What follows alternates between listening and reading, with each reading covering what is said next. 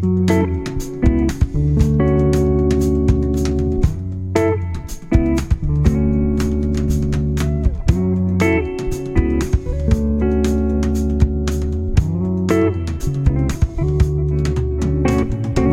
to the Mattcast. This is where creative believers are encouraged to be great artists. My name is Matt Anderson. Thanks so much for joining us this week. We would invite you to subscribe or follow this podcast, and a 5-star rating and review on that platform really helps us out. Thanks for that. And if you might be interested in advertising on the podcast, or if you have a question or a comment, you can do all that by writing me at mattcastworld, that's all together, at gmail.com. Well, every time that we create, there is an audience to consider. Now, if it is a visual art, we're thinking of people who might filter through a gallery, or potential buyers, or both. If it's a performance art, we are thinking of the live audience, and possibly any professional critics within who might be there as well. If it's writing, it includes obviously potential readers or reviewers on Amazon or elsewhere. If we are creating a commission, we obviously want to please the person or persons who are writing the check for that to happen. Now, mass audiences are fickle. Just go to Rotten Tomatoes sometime. Few are the creative pieces that are embraced by everyone, at least immediately. Some things that we would now call classics were initially ignored or even disliked when they were released, while other items were initially beloved and kind of hyped, I would say. But as time goes on, we kind of wonder why we like them so much to begin with. My mind goes back to, I think it was around 1997. And if you've ever seen the movie Saving Private Ryan, you know how powerful it is and what a lasting impact the film has. And you only have to watch the first 20 minutes to get a sense of all that. How many people would be surprised to find out that it did not win the Best Picture Oscar that year? That award went to Shakespeare in Love. And there's probably only a handful of people in this audience, I was one, by the way, who saw that movie.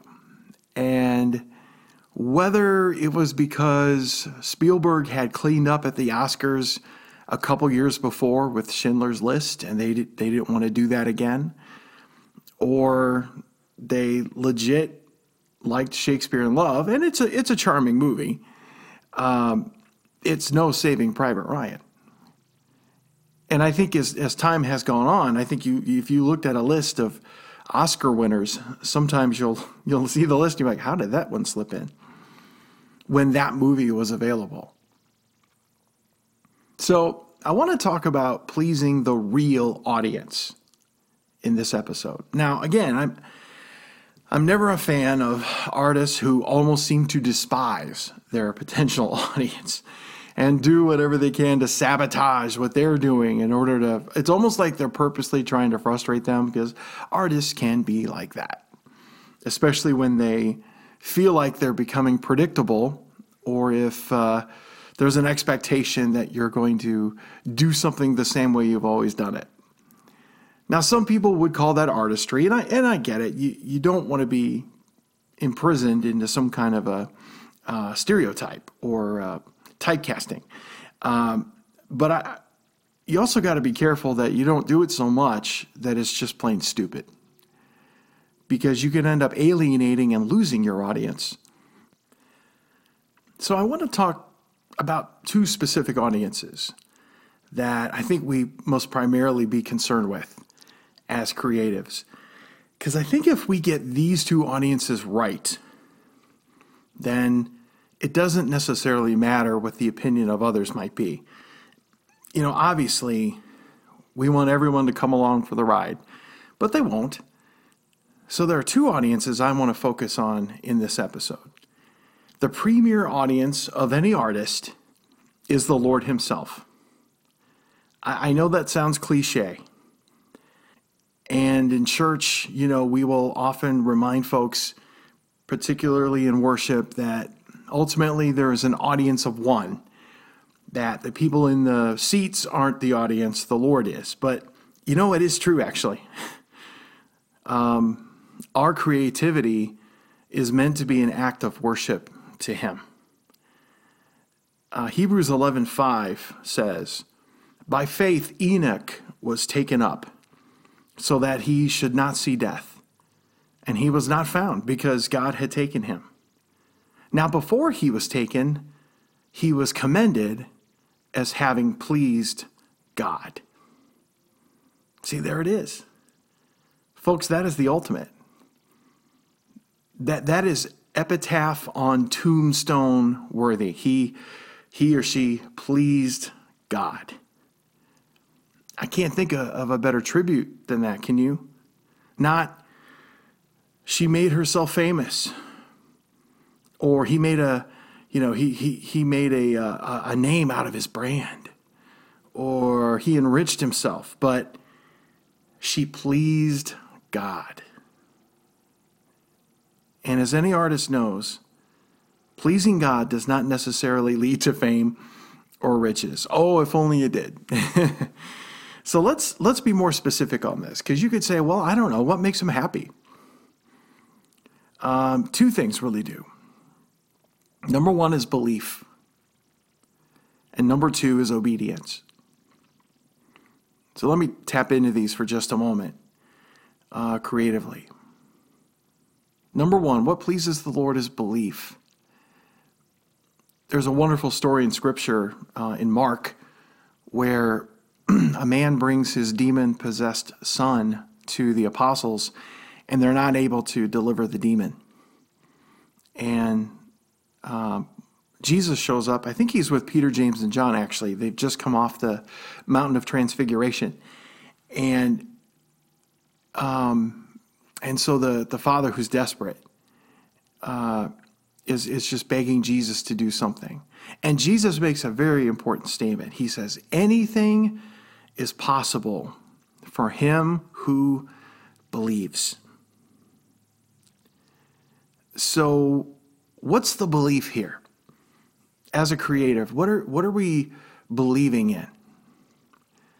Well, we're believing in the ability and talent that God has given us. Are we trying to tell ourselves that we're as good as Pablo Picasso or F. Scott Fitzgerald or Ansel Adams? No. No, not necessarily. But we do believe that we have been gifted by God to do what we're doing. There's no comparison here. There's no, am I as good as, or am I better than? It's, do I believe in what God has given me? Because there really is so much to that in creativity. Because at some point, you and I have to get over the hump of saying, why would anyone want to see this or hear this or read this?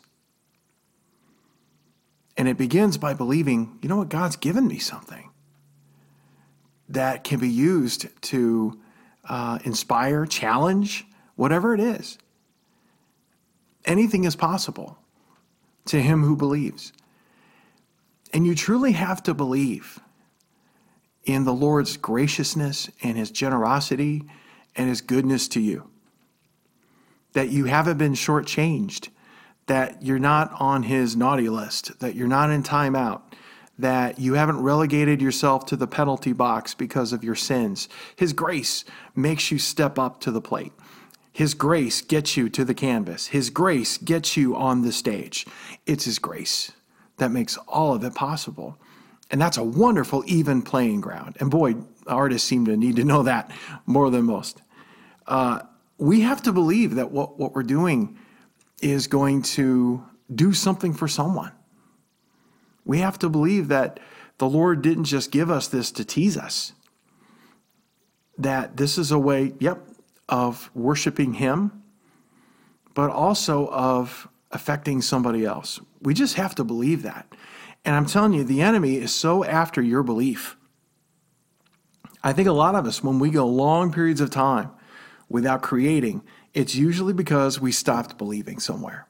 We stopped believing that we can do this. Or to quote John Eldridge, we don't think we have what it takes. And so we have to believe. We just have to. There is no choice in the Christian faith. You're not a Christian if you don't believe. What do we call ourselves? Believers. And you need to believe artistically in what the Lord has given you. And then number 2 is obedience.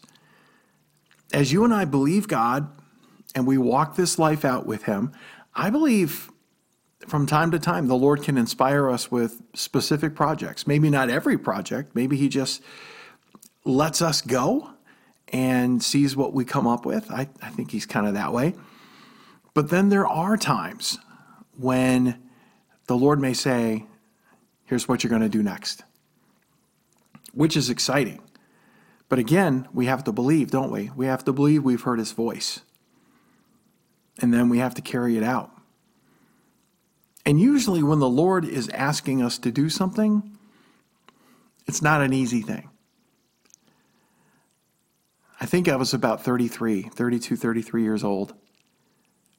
I was a youth pastor, and one day in my time with the Lord, I sensed him inspiring me to do an illustrated sermon about my childhood and early adult life, which was a bit of a mess. I did not want to put that on full display. I mean, it was hard enough for me to talk about that and go to therapy over that. I didn't want to bring hundreds of people into that. And so I kind of dodged the Lord. You know how we all do sometimes. And we kind of do the 4-year-old, put your fingers in your ears, la, la, la, la, la thing, at least figuratively. And I dodged him. But the Lord wouldn't let up. He was impressing this upon me through the Holy Spirit for a couple of weeks. And finally I gave in because he always wins, folks. And it's just let him win early. And now I had to obey him and do this. And boy, it's the scariest thing I've ever done in ministry, I think. And but I know that morning that we performed it, the youth ministry and I, it was a very powerful thing. And there were a lot of things opened up in people that needed to be, and began a process for a lot of folks. And had I not been obedient, there might have been a number of people who would have just buried some of their stuff in the sand and not begun a process of healing and discovery with the Lord. And I know the Lord was pleased with that. We need to believe and we need to obey in our creativity. One night, I had just become a state youth director in my denomination. And this was either my first or second, it may have been my second opportunity to speak to a youth group since I had assumed the office. And I remember the youth pastor was really prepping me and excited about my arrival. And I remember getting there that night, and wow, it was rough. It was a rough night, man. Everything I said just kind of fell off my bottom lip and hit the floor. Nothing was registering. And, I think I made an appeal for the students to come forward and pray, and no one responded. I was even doing general topics like, if you've ever sinned in your life, come forward, it wasn't like that, but no one responded. And the youth pastor had said that a group was going to go to a restaurant, and could I join them? And I said, sure. And I got in my car, and the enemy immediately began assaulting. And he began saying things like, boy, I don't know. I mean, things are kind of supposed to happen when the state youth director shows up. I didn't see anything happen tonight. And I thought, oh man, maybe I didn't listen to God about this job, or maybe I don't have what it takes. And I was questioning my belief. And somehow, some way, the Lord broke into that awful conversation. And he asked me two things. And just within, my heart, these questions were asked. Matt, did you say what I wanted you to say tonight? And I said, yeah. Then he said, did you do your best? And I said, yeah. And the Lord said, start the ignition and go to Applebee's. And that was such a freeing night for me, because I recognized that sometimes the audience right in front of me may not respond the way the audience above me is responding. Artists, I want you to remember that while you're creating. I want you to believe in what God's given you to do, and then obey whatever he's given you to do. And we need to believe we can do this, and then obey him in what to create. Do your best. And then what happens after is out of our control. And then we're okay, actually, with getting a standing O from the maker of the universe, even if he's the only one. And regardless of how many stars we get, we still believe in him.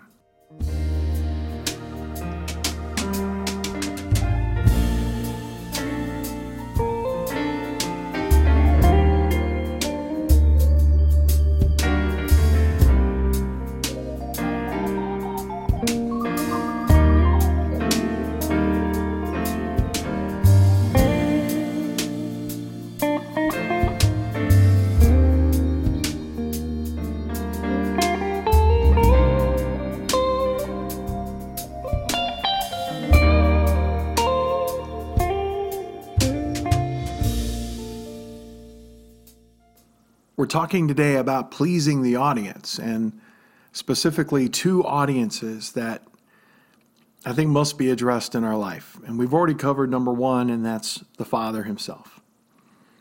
The second audience we need to please is ourselves. All right, take a breath here, Christians. I'm not becoming worldly here in my philosophy. I'm not reaching for the everybody gets a trophy, you're awesome no matter what trope. If I'm really talking to an artist, chances are you're rarely pleased with anything you do. And when you look back at most things you did years ago, you almost hide your head in shame, don't you? Not because you should, because you shouldn't, frankly, but because we of all are the most difficult to please. It's easier to think God is pleased than we are sometimes. And that's why I did the order the way I did in this episode. We're not a better authority than God. Oof. I'm going to say that sentence again. We are not a better authority than God. I mean, think about the implications of that. That's what we're saying, kind of, when God's thumbs up isn't enough for us. It's almost like, when your mom likes what you do, you're like, well, she kind of has to. We got to come back to that belief thing again, don't we? You see, when it comes to pleasing ourselves, it can't be results-based. I think that's what we're saying a lot in this episode. The Lord never guarantees the love and adoration of other people in anything that we make. I mean, I wish it was true when the Lord said, if you if you follow my will, everyone will get on board, you know. Only 8 people went on the ark. Everybody else thought it was the biggest joke, literally the biggest joke they've ever seen. And that was a creation that nobody embraced. I've just told you a story. I've had plenty of sermons that, went nowhere. And I thought it was going to be a magical morning, and I couldn't get out of the building fast enough because it seemed to affect no one. You know, Jesus didn't exactly always bring down the house when he spoke. If you read John chapter 6, Jesus gives a really tough teaching to his followers, and he's talking about things like eating his flesh and drinking his blood. You know, this is not the series you bring your unsaved friend to, right? And he almost lost his entire audience that day. If we read the scripture correctly, everybody but the 12 were like, oh, okay, hey, we're gonna go back to our homes and lives now. If it happened to the Lord, come on now. If he were a pastor, they would have called an emergency board meeting. But he always pleased the Father, and that was enough for him. Regardless if masses of people followed or masses of people walked away. He wasn't going for the crowd. He was going for the committed. This is an act of worship. This is not an act of enrichment. Surely you know that by now, right? It would be nice if our work was successful and successful immediately and provided us a platform and a living in order to give our full attention to it. But really, what are the chances? We'll kind of be chasing our tail, looking for financial pots of gold that maybe don't exist. And to do that, we'll think more about pleasing man instead of pleasing God and being authentic to who we are. Then nobody, and us most of all, is happy. We cannot base our love or God's love on how others react. We can't base our art on the results from it. Assuming we believe him and are obeying him, we have to leave the results in his hands because the Lord knows what we can handle when it comes to response. It also cannot be perfection-based. To me, this is even a bigger issue to understand because perfectionism, I think, is a real enemy of artists. I do think we need to strive for excellence, however. Daniel chapter 5, it's that really wild story of King Belshazzar, who was just a reprobate king, and his dad had done all the conquering, and he did all the partying. And this is the night that he would get judged. And there was a mysterious hand that writes on the wall. Oh, you got to read that in Daniel 5 if you've never read it. And so they're trying to figure out what got written on the wall. So verse 10 says, the queen came into the banqueting hall and declared, O king, live forever. Let not your thoughts alarm you or your color change. There is a man in your kingdom in whom is the spirit of the holy gods. In the days of your father, light and understanding and wisdom, like the wisdom of the gods, were found in him. And King Nebuchadnezzar, your father the king, you can almost hear her say, remember him? Made him chief of the magicians, enchanters, Chaldeans, and astrologers. Verse 12, because an excellent spirit, knowledge and understanding to interpret dreams, explain riddles, and solve problems were found in this Daniel. He had an excellent spirit. Now that, I think, is what we strive for in artistry. We want to strive to have an excellent spirit. In other words, we're always doing our absolute best. But let's remember, we're fallen people. We're not perfect. Therefore, what we create will not be perfect. We cannot wait until our story or our painting or our script or our acting is perfect and flawless, because we won't release it at all. We'll never let anyone see what we can do. It'll never be seen. I mean, our perfectionism will not only drive us to ulcers, it'll also affect those around us too. I can think about just some really unhealthy times in my life, and it was really revealed in my perfectionism and of what I would demand of myself, which was unrealistic, and then of others around me, which was sometimes worse. Folks, there's no perfection coming from us anytime soon. But God gives more grace. You're never going to get that thing perfect. Just use your excellent spirit to do what you can, and then let it go. And just say, hey, I know God's applauding, and that's enough for me then. All right, here you go. His grace is more than enough to work through our weaknesses so that God is the one who looks strong, not us. Isn't that ultimately kind of what we want? I think our perfectionism is about ourselves. We're hoping we get noticed and loved and adored and applauded and rewarded.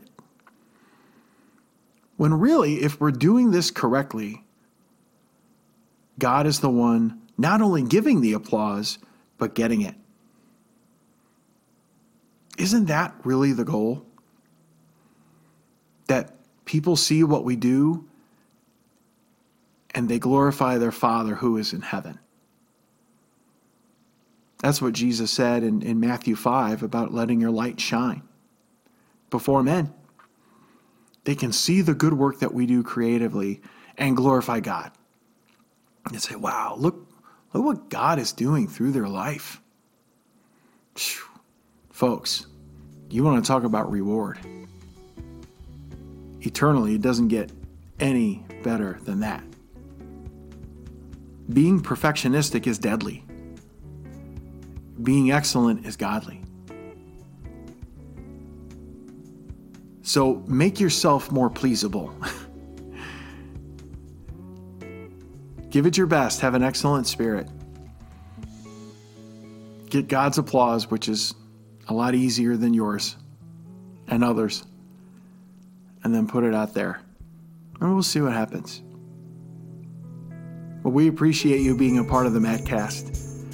Please share this with a friend. We'd love to have more people along for the ride here at the Mattcast. If you have a question or a comment, email me at mattcastworld@gmail.com. Our theme music is by Sound of Fusion. This has been a production of Monumental Ministries. For more information, if you want to hear our archives, go to mattministry.com. Hey, thanks for having me over. I had a wonderful time.